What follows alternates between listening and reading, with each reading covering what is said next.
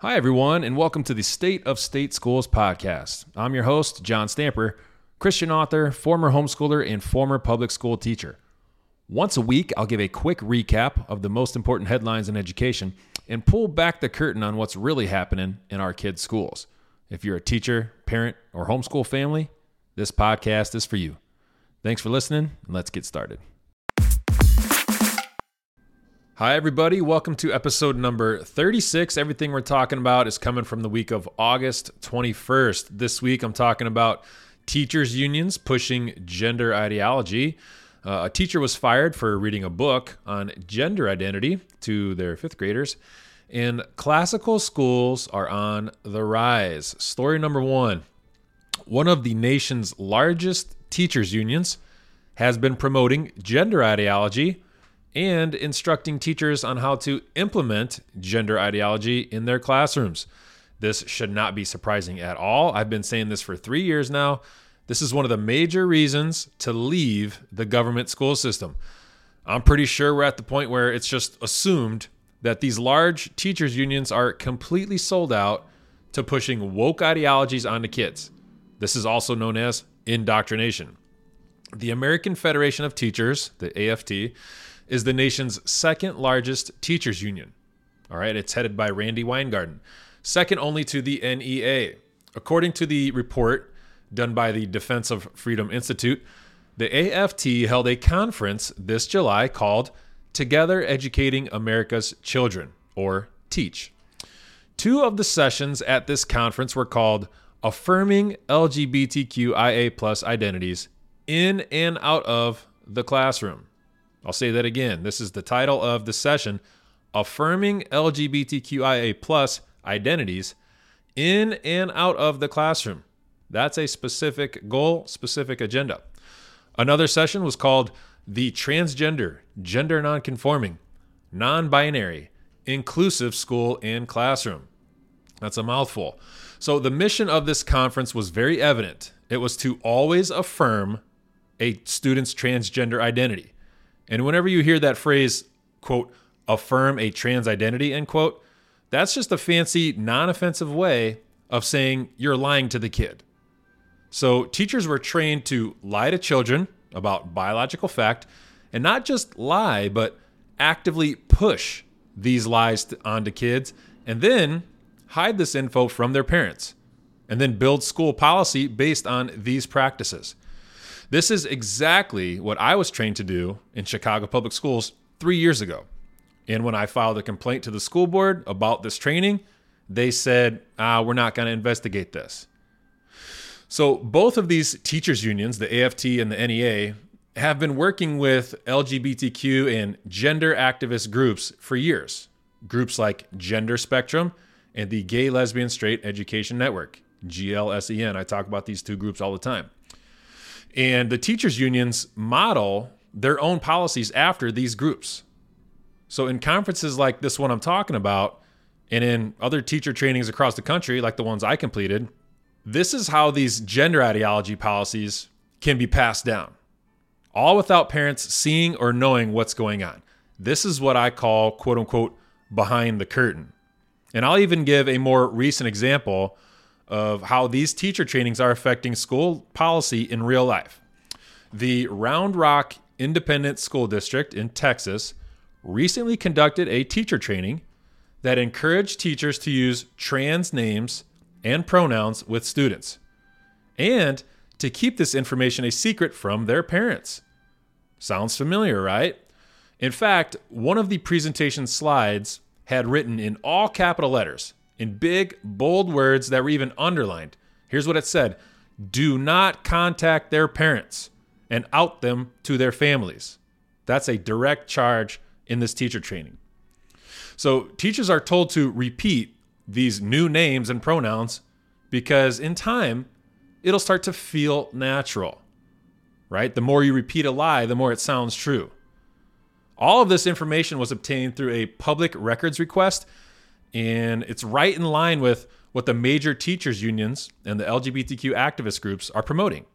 So this is just one example of a single school district following the lead of these teachers unions. whose teacher trainings are saturated with gender ideology, which is not only based on lies, but it also undermines parents. So I've been saying this a lot recently, but this is now the default position of most government school systems around the country. They lie to kids about their gender and then create school policies that reinforce this gender confusion. Even the parent notification policies, for example, they don't stop this act of lying to children about biological fact. They just let the parents know that it's happening. It doesn't stop anything. So in my opinion, parent notification policies, they're well-meaning, but they only legitimize gender ideology. And they're causing families to rely even more on government intervention. So these parent notification policies, while they're better than hiding things from parents, in reality, they're giving teachers and school staff the green light to go ahead and indoctrinate kids. It actually gives teachers and staff a legal right, just as long as they let the parents know about it. So while, yes, I 100% agree that parents should know everything their kids are taught, it would be better if schools stood for truth and just said, hey, transgenderism isn't real. No man has ever really become a woman. Not in reality. It's not a thing that happens. And no woman has ever morphed into a man. This isn't a real thing, so we're not going to allow this in our schools. If you are gender confused, we care about you. And the first thing we can do to help you is to tell you the truth, etc. But nobody's doing that, at least not in the government schools. And most states or DOEs would never allow government schools to do that. So any trans policy, in my opinion, that isn't a zero tolerance policy, I don't think it's really helping. Story number 2, a school board in the Atlanta area voted to fire an elementary teacher, effective immediately, for reading a book about gender identity to her 5th grade students. The book in question is called My Shadow is Purple, and apparently violated school policy, which was revised last year to be in line with state law. State law says that parents have the right to, quote, direct the upbringing and the moral or religious training of their children, end quote. Governor Brian Kemp said the state law, quote, ensures that all of our state and nation's history is taught accurately, because here in Georgia, our classrooms will not be pawns to those who indoctrinate our kids with their partisan agendas, end quote. This teacher issued a statement after being fired saying, quote, the district is sending a harmful message that not all students are worthy of affirmation in being their unapologetic and authentic selves. This decision, based on intentionally vague policies, will result in more teachers self-censoring in fear of not knowing where the invisible line will be drawn. Censorship perpetuates harm, and students deserve better, end quote. So here, one group will claim this firing as a victory, and another group will claim this firing as an injustice. And that is until the tables turn and the other political party is in power.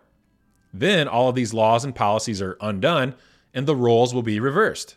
So it's just an endless cycle. I mean, listen, at the same time that this teacher is being fired for implementing gender ideology in the classroom, other teachers, like say in California, they're being fired for not implementing gender ideology in the classroom. So we have both ends of the spectrum in play at the same time. And this is dangerous because it seems that everyone loves when the government passes a new law as long as it aligns with their values. But like I said, what happens when the other party is in power and you don't like their policies? See, you can't love government control when it suits you and then hate government control when it doesn't suit you. That's the problem with government control. By the time you realize it's a bad thing, it's too late. And really, that's the real problem with public education, aka government education. You're at the mercy of the powers that be, the power of the purse. And that's why private education or homeschooling with a biblical worldview are better options. Story number 3, we'll finish with a good report this week. And this is really one possible solution to all the problems with government schools. So I don't always want to talk about problems. I also want to offer solutions to these problems. So there is at least one positive thing happening, and that is the number of classical schools are on the rise, particularly Christian classical schools. In fact, the Association of Christian Classical Schools reports the number of new schools within their network has tripled in the last year. They expect to open 100 new schools by the end of this year. So you may not know this, but you don't have to send your kids to a private school to receive a Christian classical education. Classical education is also for homeschooling. The Classical Conversations Homeschool Network has had 20,000 new students enroll since 2020. One director of a Christian classical high school explained this huge increase by saying, quote, "Jesus Christ is at the core of everything they study." So they're talking about their faith throughout the day and in all aspects of the curriculum. Our goal is that students are articulate, clear thinking, well-rounded, and very joyful individuals, end quote. So personally, when I talk to people about classical education, the number one question I get asked is, what exactly is classical education? Well, this article in the Federalist describes it this way, quote, "Classical education aims to introduce children to their cultural heritage through seeing and imitating the greatest works in their civilization's history, from the arts to the sciences. Classical schools forthrightly teach philosophical virtues such as prudence, courage, temperance, and justice. Christian classical schools add the theological virtues of faith, hope, and love," end quote. So compare that with the current Marxist education that focuses on race, class, and sex, and says that they're tools wielded by oppressors, all to maintain their power over the oppressed. Critics of classical education might say that, it avoids important cultural issues of the day, but that's not the case. Classical education doesn't avoid cultural issues of the day. It simply places these current issues in the proper context and considers the course of all human history. It seeks to understand how we arrived at this point in time. It requires the student to seek truth and to be thinkers, not just memorizers. And that's the difference between education and indoctrination. As this article in the Federalist stated so well, quote, "By sustaining classic Western ideas, such as a search for truth, classical education inevitably conflicts with Marxism, which replaces truth with power. That's why Marxists always lie," end quote. And I'll finish by reading this final statement. Quote, "While some of classical education's leaders may not want to fight the culture war, their very existence declares war against cultural Marxism.